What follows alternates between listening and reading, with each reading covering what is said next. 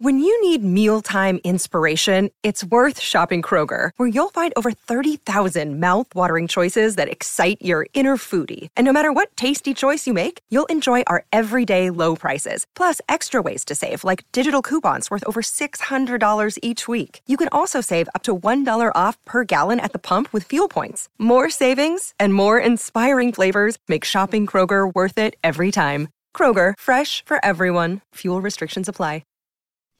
Welcome into the Wednesday Bible study. So thankful that you have made time to be with us again today. We are walking through the book of Genesis, and we're walking through it word for word, line by line, chapter by chapter. Today we will finish chapter 24. It is the longest narrative in the book of Genesis, and we ended last week at Genesis 24, verse 28. So we'll pick up in verse 29. If you want to go there, go ahead and turn there. We welcome you here. It is a Bible study that was, in the beginning, it was a men's Bible study. It still is as far as the men physically in the room. This started at my local church, and it is, 8 years later, we're still here. About 7 years ago, we started putting our Bible study in archives where you could listen. And then I guess about 5 years ago, we started doing it here live on the Rick and Bubba YouTube channel, giving you a live option to watch it if you want to. It gets archived on the YouTube channel at rickandbubba.com, and then it gets put into the audio archives a couple of places. The Rick and Bubba podcast channel. Now, this is not Rick and Bubba University, the podcast. That's a unique podcast. But the actual podcast archives. And so you can go back and listen to it there on your time. And then if you want to find a place where they all are, a couple ways to do that.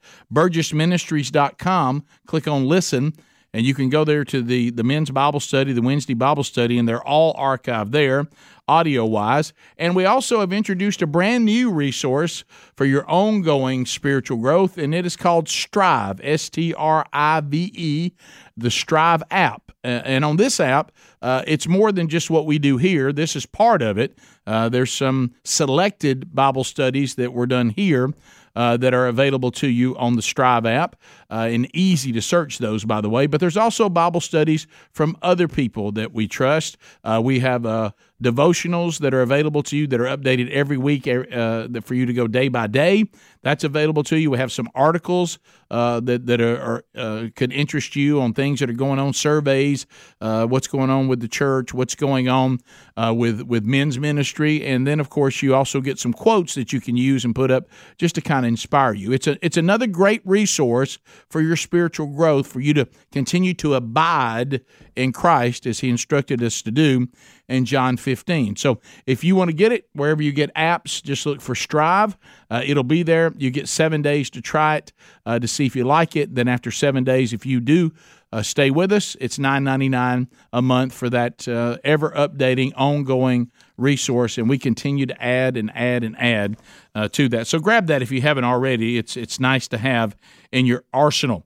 TheManChurch.com is what this Bible study, it was when we started doing this Bible study, a strategy was kind of forming, which is now available at themanchurch.com. It features High Challenge, men in gatherings and events, and then it also features High Equipping, 40-week curriculum that we create and we put out. It's got a 12 to 15-minute video I'm teaching, and then there's a study guide for the facilitator of the group and all the men of the group. There's even something that you can take notes on, and that's our small group curriculum that's available. You can get those. There's 3 of them at themanchurch.com. We also have individual resources, 40-day devotionals, other books by other great writers in men's ministry that would be of value to you, daily devotionals, also at themanchurch.com. And we also go out and we have a group of speakers and teachers that go out and as part of that strategy. And I want to tell you about a couple of them this week. Scott Gorosky from Team Man Church will be speaking Thursday night, the 23rd of June. If you're watching this live, that'll be tomorrow night. It's in the Birmingham, Alabama area, Pleasant Grove, Alabama, at First Baptist Church, Pleasant Grove. They're starting the strategy. This is their kickoff. We tried to kick it off March 1, 2020. Didn't work out because of some worldwide pandemic, but now they're going to try it again. Scott Gorosky will kick it off for them Thursday night. Then on June 28th, New Life Chapel, Madison, Alabama. Scott Dawson will be speaking there. They're continuing the men's discipleship strategy. They're already doing it. Now, if you'd like to see what else is going on with our team and some of these man churches and where they are near you, just go to themanchurch.com, click on events, and you'll find those there. All right, let's open up in a word of prayer, and let's jump right into finishing Genesis chapter 24. Lord, thank you for today. You, Lord, have allowed us to hear your inspired word, and may we gather from it what you intend today. May our hearts be open. Maybe we continue to seek you. Maybe there's men and of course women who join us on this Bible study, or even men inside this room that are continuing to seek to want to know you, for you to reveal yourself to them. And I pray, Lord, today that process take place, or it continues. In your name we pray. Amen. Make a note, men in the room. Everybody make a note of this. Everybody with me? I will not be here next Wednesday. I'm on vacation next Wednesday, so we will not have a Bible study in this room next Wednesday. We will come back 2 weeks from today after the 4th of July holiday. So make a note of that. We'll be back in here. That would be July 6th. Would that be that Wednesday we come back? So we'll be back in there, and we'll be in Genesis 25. So there will not be a Bible study next week. I'm on vacation. Make a note of that. And if you're watching this, make a note of that too. But it's a good time to go back and look at archives and maybe pick up a Bible study that you may have missed. All right, so let's find out. Let's talk about what's going on in 24. So we know that when we left last week, that Abraham had sent his most trusted servant to go back to his people, and they made the oath. We talked about the oath. Do not find a wife for Isaac from the Canaanites. I want it from my people, and I want you to bring her back here. If she will not come back, you're released from the oath. Or if her family says that no, we will not agree to the marriage, then you're released from the oath. Or the other thing that fulfills the oath is you bring her back. So those are the scenarios that this servant is no longer held to the oath that he made to Abraham and ultimately to the one and only living God. So he's gone there, and he has found Rebekah. She has passed the test, and when we left, she has been given gifts from the servant. We'll talk about what those really that those represent. Then she's gone back to her family. She's offered lodging and food to the servant. She's taken care of his camels. And now we find ourselves in verse 29. Let's look at 28 first. The young woman ran, told her mother's household. Now, this just shows, in the Jewish faith, the matriarch is a really big deal. As a matter of fact, if you remember, you were determined to be Jewish or not based on whether your mother was. A little different. I mean, there was certainly a respect for the father in the household, but in the Jewish faith, the mother is very influential. So notice that it says that the young woman ran and told her mother's household about these things. Now, let's pick that up now in 29. Rebekah had a brother whose name was Laban, and Laban ran out toward the man, this is the servant, to the spring where this took place, because she's run back home to tell him about the servant. The servant's still back at the spring where she gave him drink and watered the camels. Verse 30, as soon as he saw the ring and the bracelets on his sister's arms and heard the words of Rebekah his sister, thus the man spoke to me, she said, he went to the man, and behold, he was standing by the camels at the spring. So let's look at verse 29 and 30 right now, because this is Rebekah telling her mom and also telling her brother about this man and the gifts that she was given. And Laban picks up pretty quick. He sees these gifts, and guess what he thinks about? Hey, these people are wealthy. And he starts going to find this servant who gave these gifts, because he's in. He says, this is signifying wealth. And I want to go talk to this guy and start this process of trying to figure out exactly what's going on. So now look at verses 31 through 33. He said, come in, O blessed of the Lord. Why do you stand outside? For I prepared the house and a place for the camels. So the man came to the house, unharnessed the camels, gave straw and fodder to the camels, and there was water to wash his feet and the feet of the men who were with him. So he does have a crew with him. Then food was set before him to eat, but he said, this is important, we're going to land here a minute, but the servant said, I will not eat until I've said what I have to say.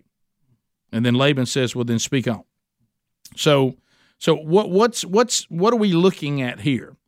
We know that Laban is now anxious because he's thinking, if we can close this deal, some of these gifts I see on my sister's arms and around her neck, we all going to get some of this. Okay? So I got to close this deal. But don't forget, Laban does start off respectful by acknowledging what? You, O blessed one, by Yahweh, the Lord of Lords. I'm acknowledging that you've come representing the God that we serve, and I acknowledge that you've been blessed by Him. That's where the blessing comes from. But he also begins to take care of all the servant's needs, inviting him to lodge. He's offering him food. And now, why this is important about this line, I will not eat until I say what I got to say. Now, that's important for you to realize. In this culture, if I lay food before you and you tell me you won't eat it, that's really rude, and it's considered bad form. Okay, but the servant is saying, look, I can't be pampered until I've done what I was sent here to do, and we better write that down. Because I think where it gets problematic for a lot of us, men and women who may be watching this, is too many times we want to be pampered before we've ever completed what God told us to do. You know, we spend a lot of times eating, laying around, lazying, pampering ourselves, and we've had a call in our lives that we almost have the opposite of what a true servant does. What we say is, I'll get to that after I've done everything I really want to do. I'm hungry, so I'll get to that after I eat. I'm tired, I'll get to that after I rest. I haven't quite gotten myself in that position. You know, how many times have you put something off that God's called you to, and you said, now when I get this just like I like it, then I'll do it. When I'm in a place of comfort, then I'll do it. I'll do it after I've done this. Well, I certainly won't do it during this time because there's things I like to do that pleasure me. So I won't do it during football season. I will tell you this: we just because we're called by our Lord and Savior to be savvy. We don't. You know why most of the men's ministry is done in February? You know why? Football's over. Deer season is over. Turkey season in baseball hasn't started yet. And so that's why everybody tries to do their stuff in February, because they know that men may look at something and say, that might serve me well, or, that might be something that redeem me and keep me from, maybe being in torment for eternity. But I'm happy to go to it as long as it doesn't get in the way of the things that I really want to do. But what we're learning from a servant of the one and only living God, this guy, you say, well, he's a servant of Abraham. Well, he's a servant of Abraham who is God's man. And as you know, he calls the one and only living God Yahweh too, meaning I've bought into the God that my master serves. That's become my God too. And what he's saying is, I appreciate all the pampering that's being offered to me, but I really can't be pampered and I really can't be fed until I complete what God told me to do. And we could use some of that attitude. We could use some of that attitude. I mean, God forbid we be inconvenienced to serve God. Okay, that's kind of how, hey, I'll do what you want me to do as long as it's not too difficult. And it doesn't get in the way of other things in my schedule. Things I really want to do, but not this guy. Well, you got to give Laban credit here, because Laban shows no sign of being offended. He doesn't play the card going, wow, that's rude. What he's saying is, you're God's servant. You're here representing Yahweh. So I'm going to stand down because I understand the urgency of this. He lets him speak his mind because the servant, and this is, look, write this down. The servant was on a mission from God. he wasn't on a mission to eat and rest and drink. He was on a servant for God. He was on a mission for God. And I mean, look, I remember I didn't like being called to third world countries. I really didn't. You know why? It's nasty. The ones I've been to usually were very, very hot. Air conditioning was nowhere to be found. The comforts of the United States of America, nowhere to be found. And it was not an enjoyable experience as far as physically. The food wasn't all that good. But you know what? What made it wonderful was watching God move and knowing that I was being obedient to what I was called to do. That was actually really better than did I like sleeping on, a bunk bed and 100 and something degrees with no air conditioning? I didn't enjoy that at all. But did I like watching God move? And did I enjoy that? Did I find peace in that was beyond my comforts? Yeah, it really was. I liked actually doing something that mattered. There's a concept, something that actually matters, as opposed to self-worship. So this is where this guy is. So the next verses 34 through 41. Let's read them now, because Laban says, "Look, speak your mind. Say what you got to say." So he said, "I am Abraham's servant. The Lord has greatly blessed my master, and he has become great.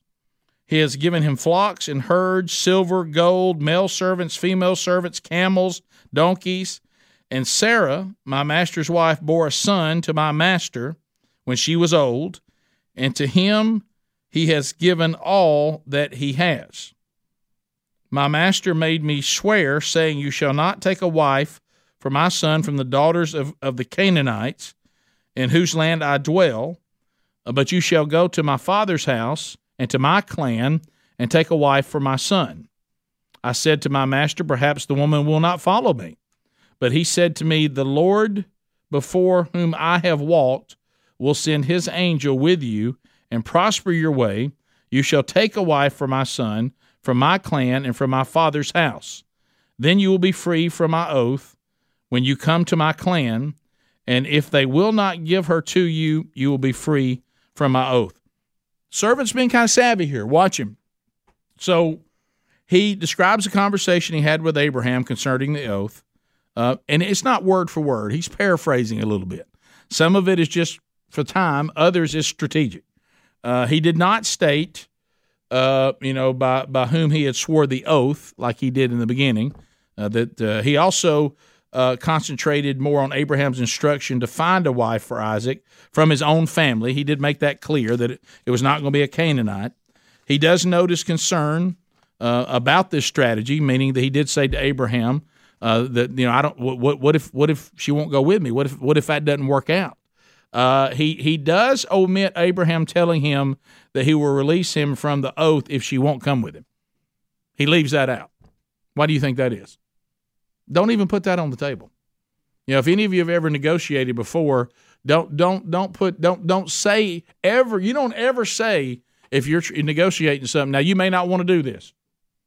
You're talking. You don't want that out on the table. You don't want them to hear, "Hey, you won't be in trouble then if my daughter just refuses to go with you." So really, that could be an out, right? She didn't have to go, and you're not in trouble. So he didn't put that out there.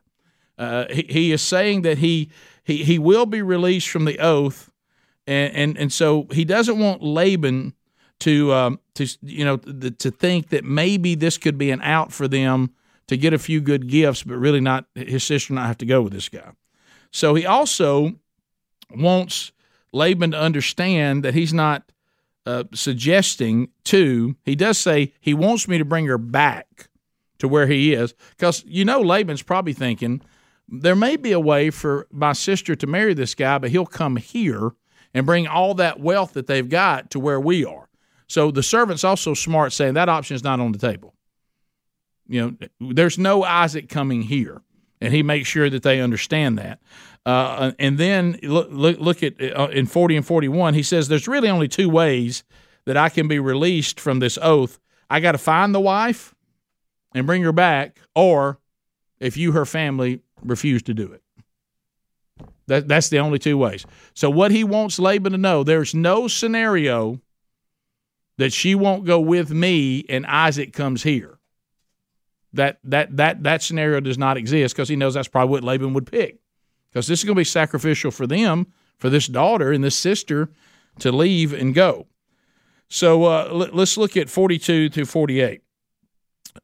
I came today to the spring and said, O Lord, the God of my master Abraham, if now you are prospering the way that I go, behold, I'm standing by the spring of the water. Let the virgin who comes out draw water, to whom I shall say, please give me a drink, a little water from your jar to drink, and who will say to me, drink, and I will draw for your camels also. Let her be the woman whom the Lord has appointed for my master's son. Behold, I had finished speaking in my heart. Behold, Rebekah came out with her water jar on her shoulder. She went down to the spring, drew water. I said to her, please let me drink. She quickly let down her jar from her shoulder and said, drink, and I will give your camels drink also. So I drank, and she gave the camels drink also. Then I said to her, whose daughter are you? She said that she is the daughter of Bethuel, Nahor's son, whom Milcah bore to him. So I put the ring on her nose and the bracelets on her arms. Then I bowed my head and worshipped the Lord and blessed the Lord, God of my master Abraham, who had led me by the right way to take your daughter, to take the daughter of my master's kinsman for his son. Pretty good. He's recapping and summarizing. Here's how it went down. Here's how I met your daughter.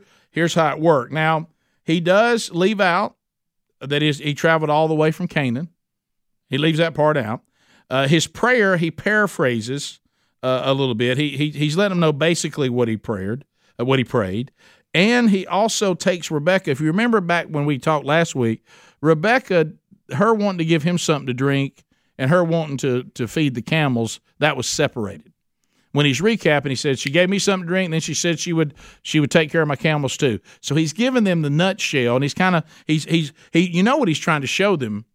He's trying to show them that everything I prayed about for that God would show me who my master's son should marry, everything I prayed about, your daughter did. It worked just like I prayed that God would show me that this is her. So he's wanting this family to realize that if they don't let Rebekah go back to Isaac, they're really rejecting God. And I think that's something that we got to understand. I think too many times we're going out trying to reach people for the kingdom of God, and when we start talking about the life that we've been called to, too many times it's presented as if this is something we came up with, or this is something that we have chosen, or that we're representing ourselves in the way that we think you should live life and the way we think things should be done. And that's a mistake. What we're supposed to be saying is, look, this is God's standard. This is the God I represent. This is the God that saved me. And this is what he said about fill in the blank. And this is what he said about this. And he said about that. That's why I do what I do. And that's why I'm here to propose to you that the Lord God Almighty would require the same thing of you. I serve a gracious God. He redeemed me. He would redeem you. I love the Lord God Almighty because he first loved me. He's the one that went and provided the redemption for me. I couldn't provide it for myself. Why do you do the things you do? Because of the power of God. I honestly couldn't do it. And what he's saying is God has confirmed everything, and then he says to them, he says the order also, he kind of got the order out of whack a little bit. He's saying that he gave the gifts to her before he even knew what her name was. But really, he did ask her name, then give her the gifts. But he's basically saying, here's what happened, and what I'm doing now is letting you know that I am now officially opening up the negotiation for this woman to be my master's son's wife. The negotiation is on. I'm telling you why I'm here. I'm telling you why I think it's her. And now let's start the process of what we're going to do here. He also didn't talk about that he asked for lodging because he already has the lodging. There's no need to talk about that. Laban's been very hospitable to him. And his original prayer was of thanksgiving for Yahweh's kindness to Abraham and Yahweh leading him to the master's relatives. And he did not repeat this But he did state that he praised God for guiding him to find a bride for Isaac. Remember who guided him there? God did. So this sums up the purpose for the trip, and it's also an indirect proposal for a marriage agreement made between Abraham and Laban for Rebekah to marry Isaac. So what he's done is he said, I'm telling you, this is what God has said. This is how it went down. So what's y'all's response to the fact that God has confirmed your daughter is supposed to be the wife of my master's son? So let's now you ever do that? And now it's back on your court. There's my pitch, and now it's in your court. So this is the servant's getting the job done. So in 49, watch this next one. In 49, he also indirectly, trying not to be offensive, is asking for a decision on the proposal. Look what he says in 49. Now then, if you are going to show steadfast love and faithfulness to my master, tell me. And if not, tell me that I may turn to the right hand or to the left. So he's saying, and I love that setup. This is a good salesman. It's a foregone. Now, if you want to just, not be right and do the wrong thing, you certainly can. But if you want to be steadfast and you want to be faithful to my master Abraham, then let's get this thing done. Now, if you don't, that's fine. I'll decide which way I'm going to go, and it's kind of like when I was selling, the radio. In the early days, I did the show, but I also sold the advertising on the show directly. I still have a role in that, but I'm not a direct salesman like I used to be. And then I would say things like, if you want to go ahead and actually sell these products, and you want to go ahead and get this phone ringing, then let's get this thing done. Now, if you don't want to do that, that's fine. Then I'll just go and I'll go talk to somebody else about it. And then they're sitting there going, so meaning if you make this decision, you're making the wrong decision. If you go against what I'm proposing. And I remember I used to even pull back the curtain and look out there in the parking lot, and they'd say, "What are you looking?" And I said, "Well, that ship out there, that Rick and Bubba ship's about to leave. I hope you're on it." And so this is what he's saying. He said, he looks at Laban, he says, if you want to show kindness and faithfulness to my master Abraham, then let's do this. Now, the whole time I was studying this, I kept thinking, where's your daddy?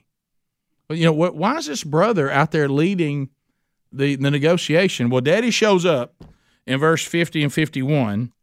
Then Laban and Bethuel answered and said, the thing has come from the Lord. We cannot speak to you bad or good. 51, behold, Rebekah is before you. Take her and go, and let her be the wife of your master's son, as the Lord has spoken. So Bethuel, the daddy, finally shows up. Now, first of all, I want you to know that this Laban taking the lead in the negotiation is not unprecedented in Scripture. As a matter of fact, when we get to Genesis 34, when this horrible thing happens with Dinah, you remember that? When her brothers get real upset, obviously, you're going to see the brothers negotiating about her marriage as well. So this is not uncommon. You're going to see Simeon and Levi do the same thing concerning their sister Dinah in 34. But know that the daddy's there. He's not absent. And you see him step up, and what he's basically saying is what? My son and I are in agreement. He speaks for our family. I don't disagree with what's going on here. We both have come to the conclusion that we think that this is of the Lord, and father and brother agree this is from Yahweh, and Rebekah will be the bride, and this is cool. He doesn't call Abraham by name. He says, your master's son. And his name is never given by the servant or asked for by the family. But you're going to see before we're done today, they know about Abraham. Well, I think about it, they're his kinsmen. You think they don't know what God's doing through Abraham? This is probably going throughout all of Abraham's people, what Abraham is doing, and you'll see that here in a minute. So now let's look at 52 to the first part of 54. When Abraham's servant heard their words, he bowed himself to the earth before the Lord. So the minute that he hears that they're going to agree to what God wants done, he praises him. Do we do that? Do you ever pray about something? Do you ever get on your face about something and you're petitioning the Lord and the Lord answers your prayer?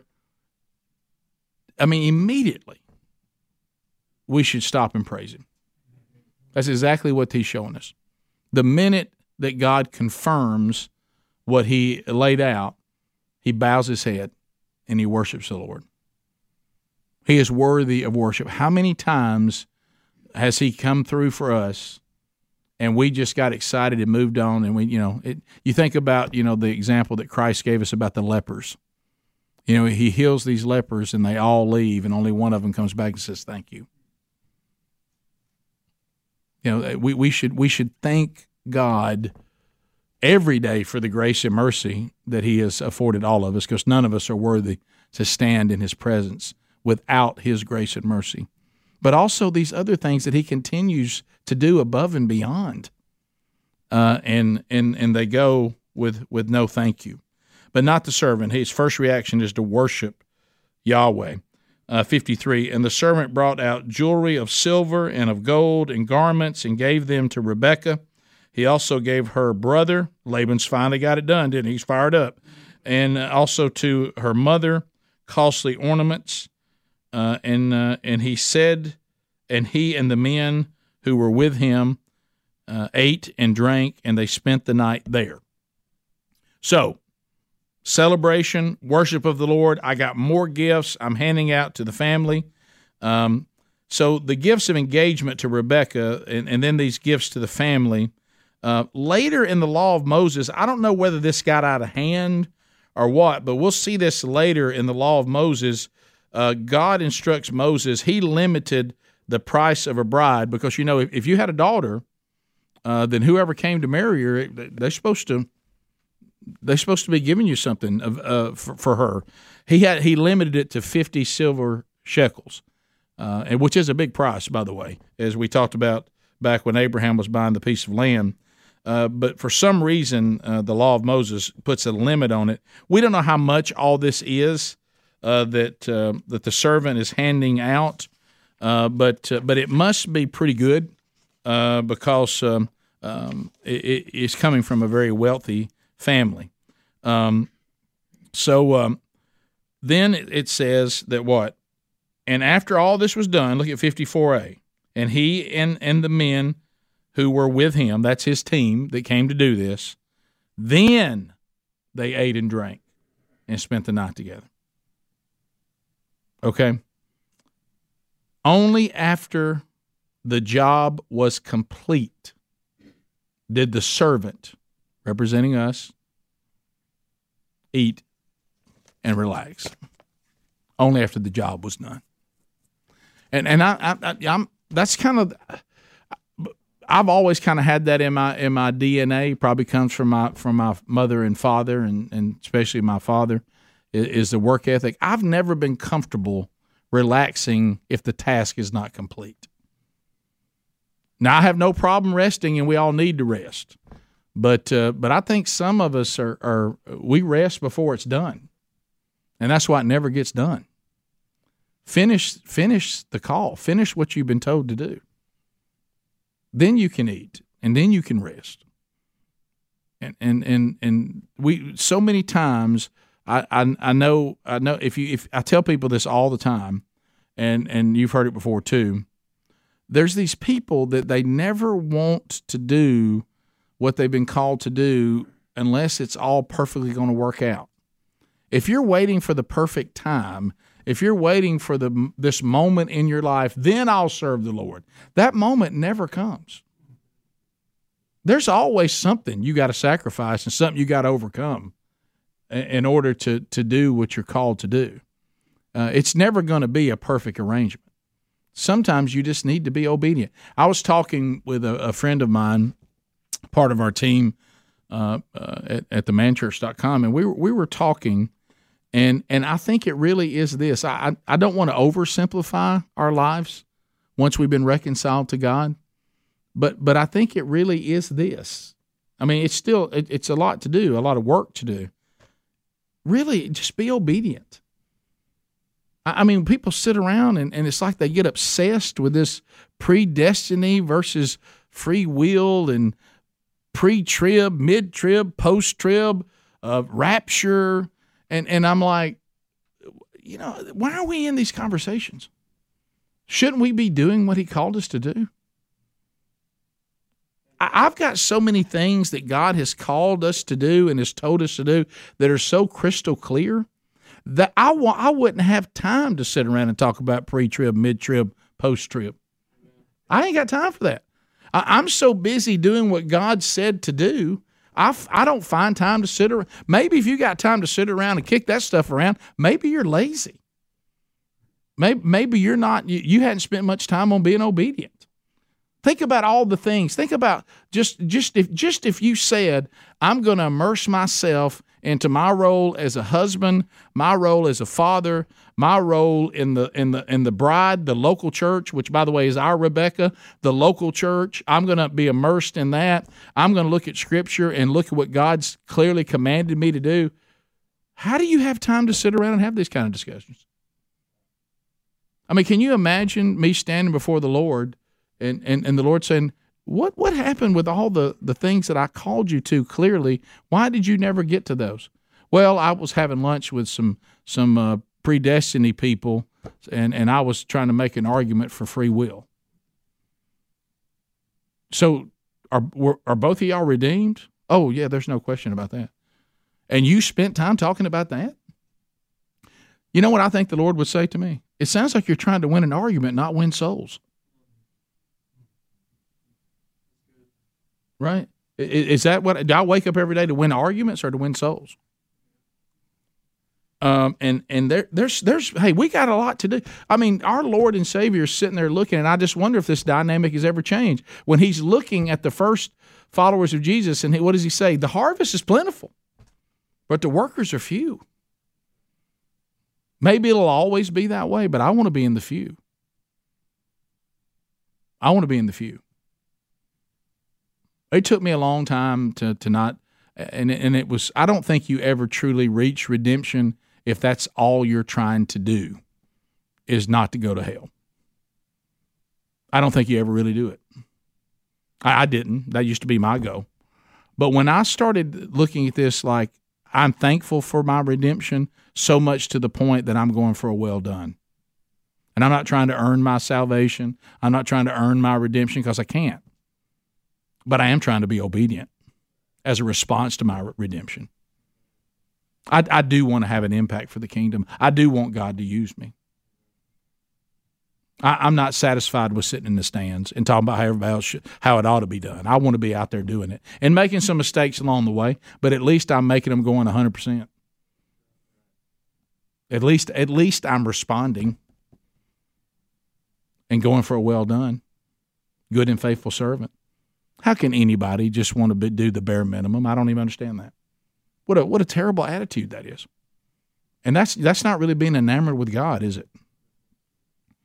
I think the response to when you finally know him, you can't help but be part of it. There's not another choice if you really know him. All right, so now we get into Rebekah's departure, starting in verse 54b. When they arose in the morning, he said, "Send me away to my master." 55. Her brother and her mother said, "Let the young woman remain with us a while, at least 10 days. After that, she may go." And look at this response here.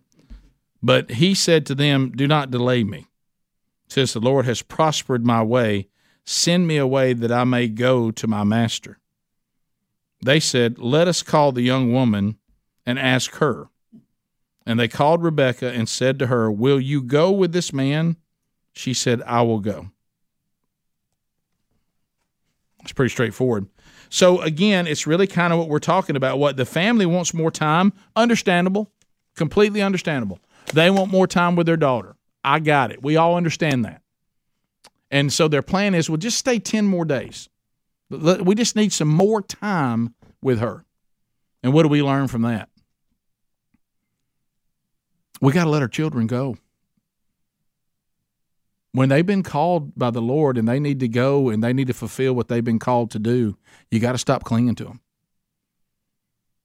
or you put it in front of you, if there's something that the call is there and you keep saying, we're going to do that one day, let's delay. Do you remember how much we did dislike that, fathers in here who have children? How many of you loved for the obedience of your children to be delayed? What did we say?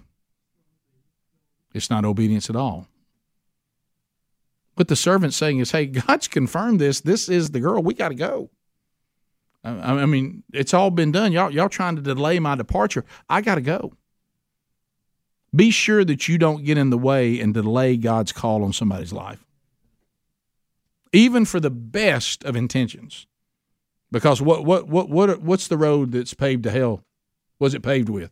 Intentions, the best of intentions. You got to be in sync. If God calls your daughter, calls your son to serve the Lord, and he or she may say, I'm not going to see you as much as I used to, you ought to celebrate that they're going out under the authority of the Lord. There's nothing better than you ought to sleep at night to know your children are doing what they were called to do. There's no greater feeling. And so I like when he says, look, I got to go, but you got to love this. Confirming that Rebekah is the one, they reach a stalemate in their negotiations, and what do they both agree? Both parties say, let's let Rebekah decide. And she proves she's the one. What does she say? I'm going. I will go.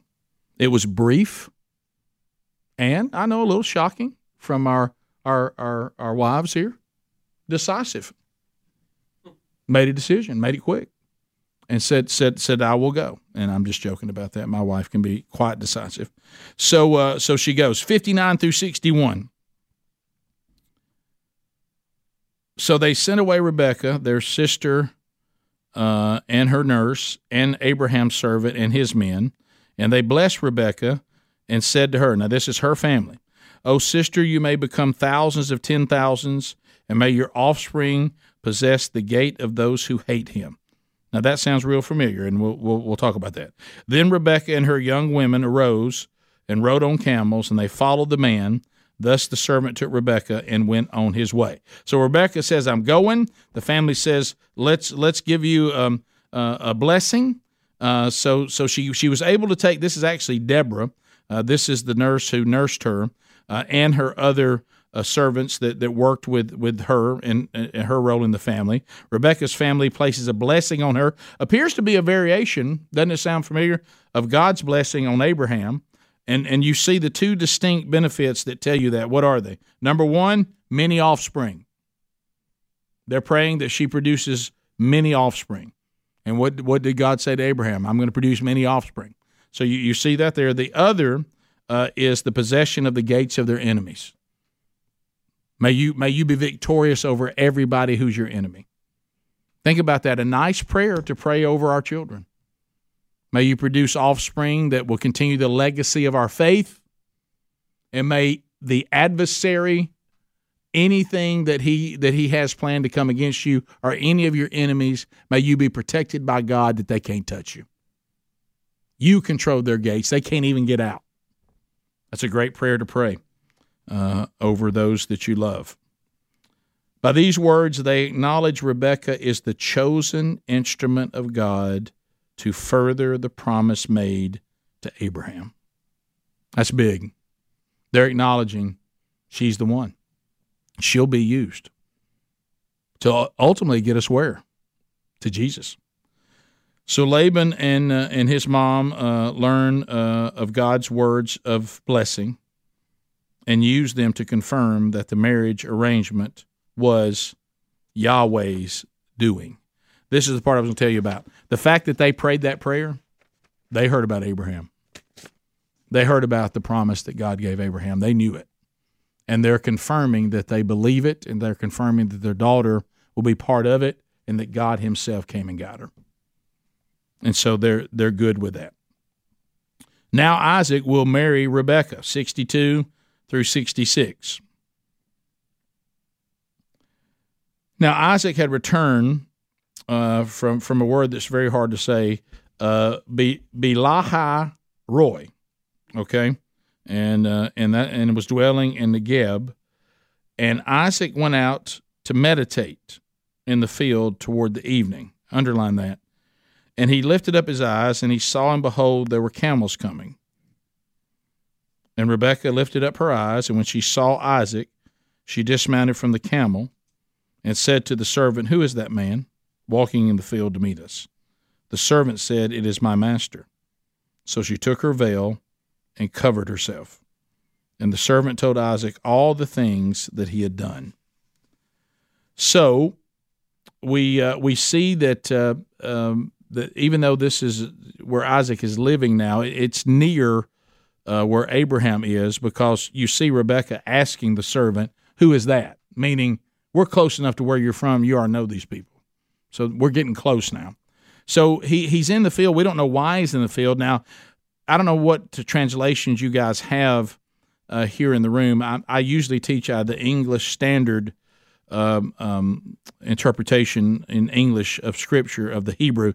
The Hebrew verb here is caused those that interpret this to be either he was walking in the field, others, which mine says, he's meditating/praying in the field.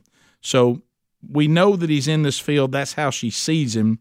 I would tend to lean, in the English Standard Version is just a very straightforward, this is the Hebrew, this is the English, and they go to meditating, that it would be likely, if he knows what the servant's been sent to do, that he's anticipating their return.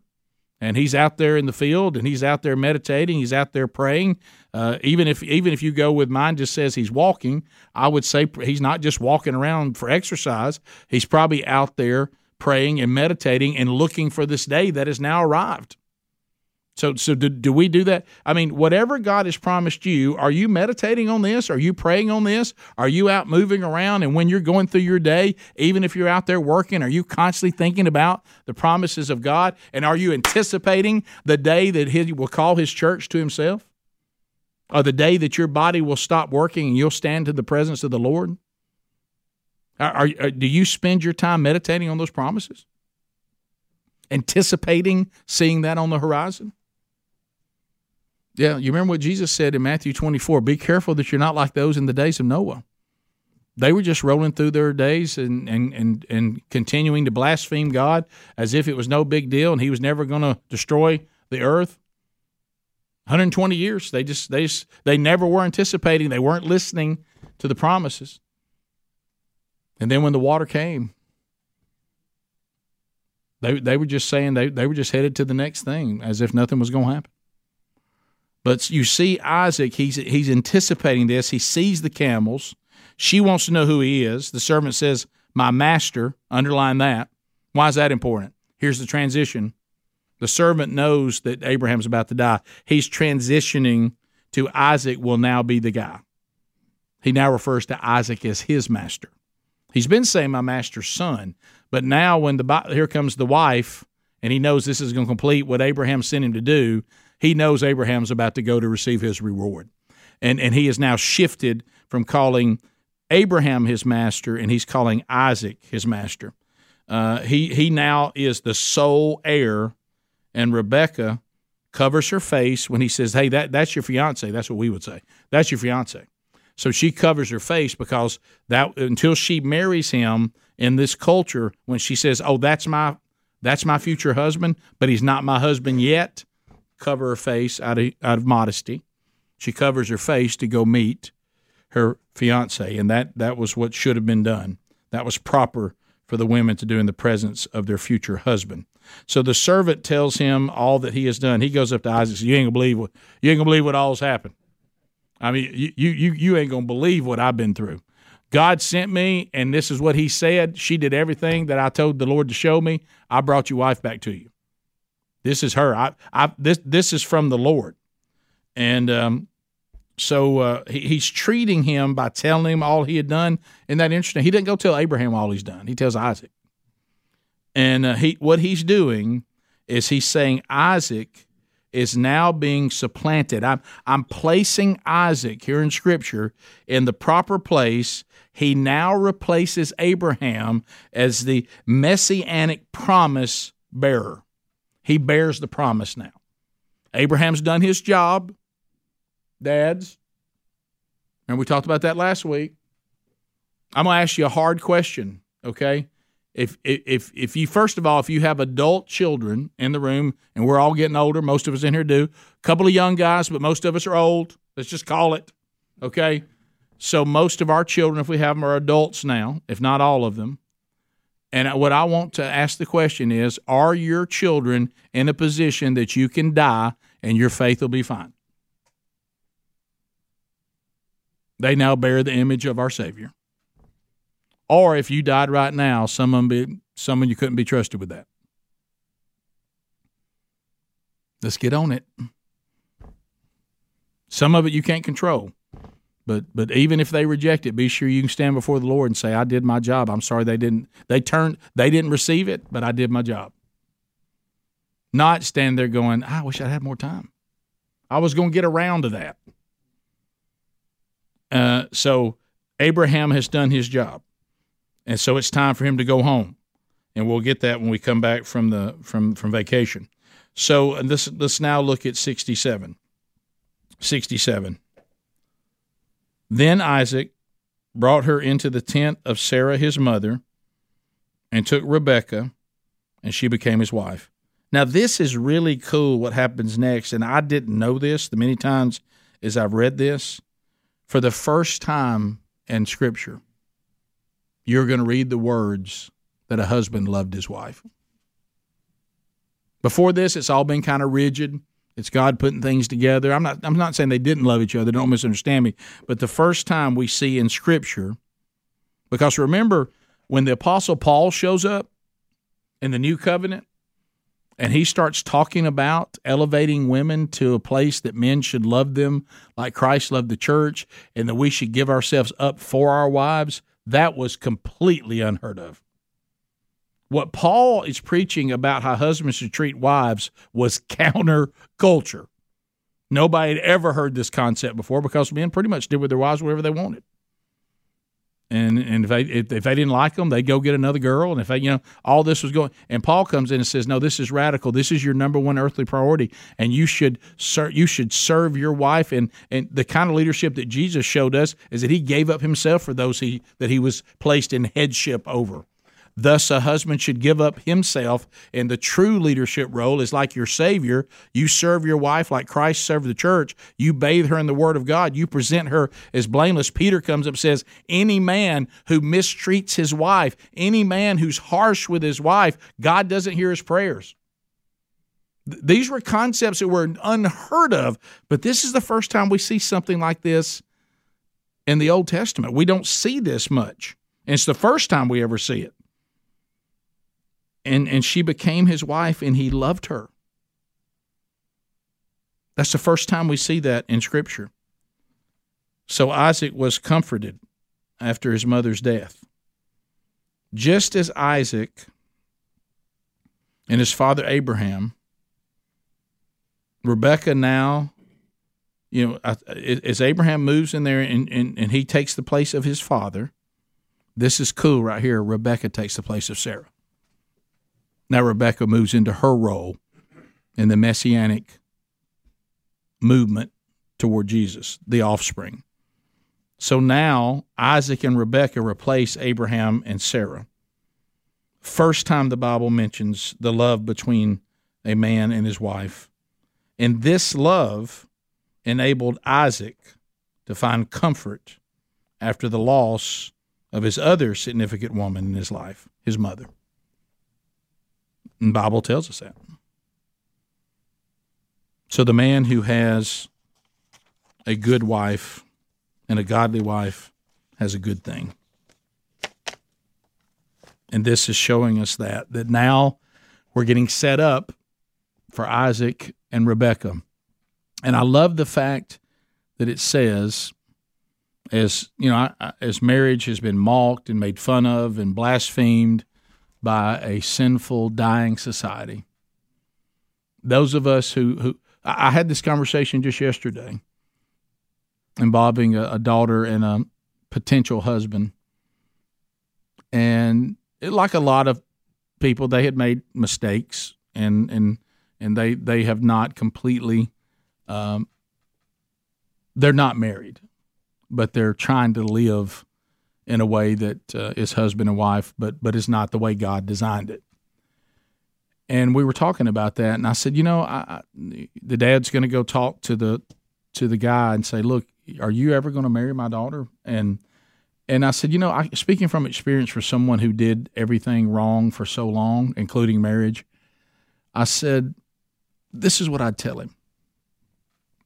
Because I said, do they desire to be in God's church? And he said, they are visiting and all that.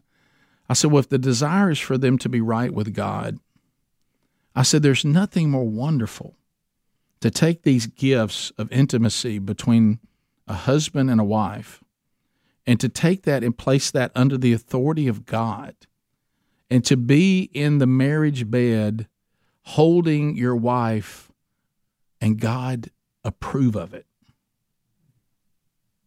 And for him to say, now this is what I designed. I reconcile you. I forgive you.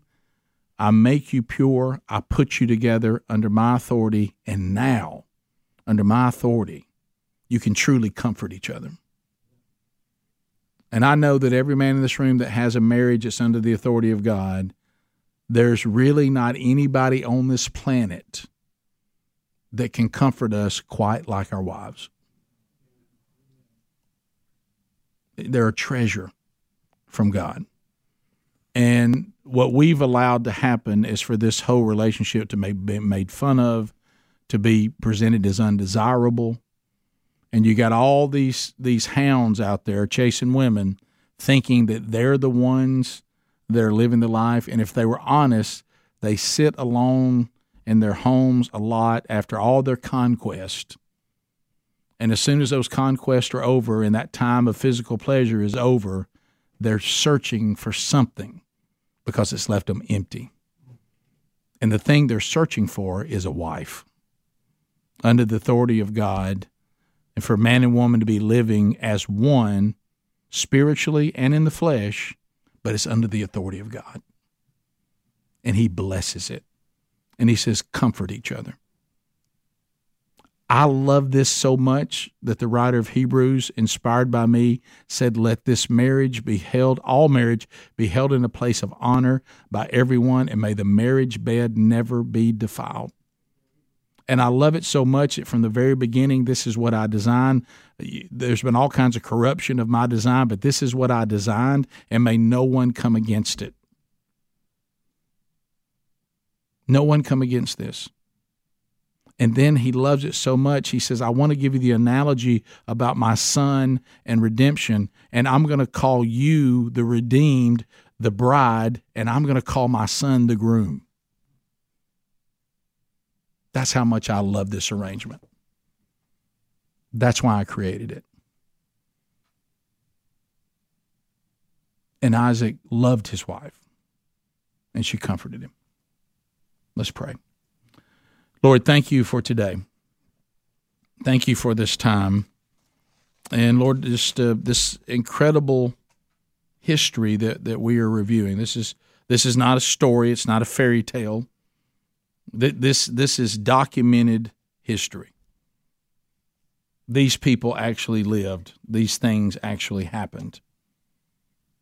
And you've allowed us to know this history, because though names and traditions may change, your standard never has. And I pray, Lord, that we apply these principles to our lives today. And I pray, Lord, that we take every nugget from this today that we need to apply to ourselves as a group, but also apply to each other individually and specifically. We love you, Lord. And I pray that you be with us as we go.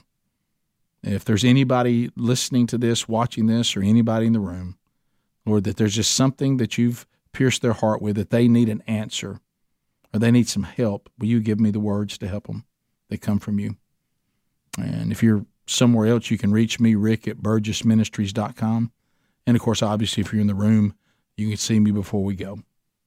Thank you, Lord, for the grace and mercy that you've shown us. And thank you for fulfilling your plan of our redemption. In Jesus' name we pray. Amen. Thanks for being with us. Y'all have a great week. Talk to you 2 weeks from today.